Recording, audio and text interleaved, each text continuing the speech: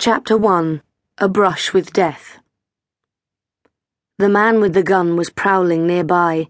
Lara couldn't see him, but she could smell him. She still had the taste of his flesh in her mouth. She crouched, absolutely still, half hidden in the undergrowth. A twig cracked underfoot. "Where are you, dog?" he cursed. "I've a little something for you." Yes, and that little something is a bullet, thought Lara, as she adjusted her position in readiness to leap at the man. He came into view, the gun held out in front of him, walking carefully, occasionally turning round full circle. His clothes were torn, his arms were scratched and his leg was bleeding badly. Souvenirs of his encounter with the dog he was now determined to shoot. Lara remained still, controlling her breathing and the urge to run. The man came closer. He must have seen her. It would only be a matter of time. Wait for the right moment, and I might live to fight another day. Now, just a couple of meters away, she could see the barrel of the gun. She could smell that it had recently been used. It's now or never. Go! Lara leapt from her hiding place, surprising the man and sinking her teeth into his arm. He yelled in pain and dropped the weapon. The dog sprinted away. "I must get out of this wood. Just run and don't look back." She couldn't see the man, but obviously he'd found his gun.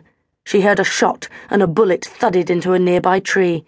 She ran faster, zigzagging out of the way as more shots were fired. An empty Coke can jumped high into the air as a stray bullet hit it. The noise was enough to wake her. Lara leapt to her feet. At first she wasn't sure where she was. There was no wood, no undergrowth, and no gun. Instead, there was a concrete floor, a water bowl, and some iron bars. She quickly recovered her senses. Lara was in the safety of the RSPCA. She had been dreaming of her brush with death 5 days ago. Chapter 2.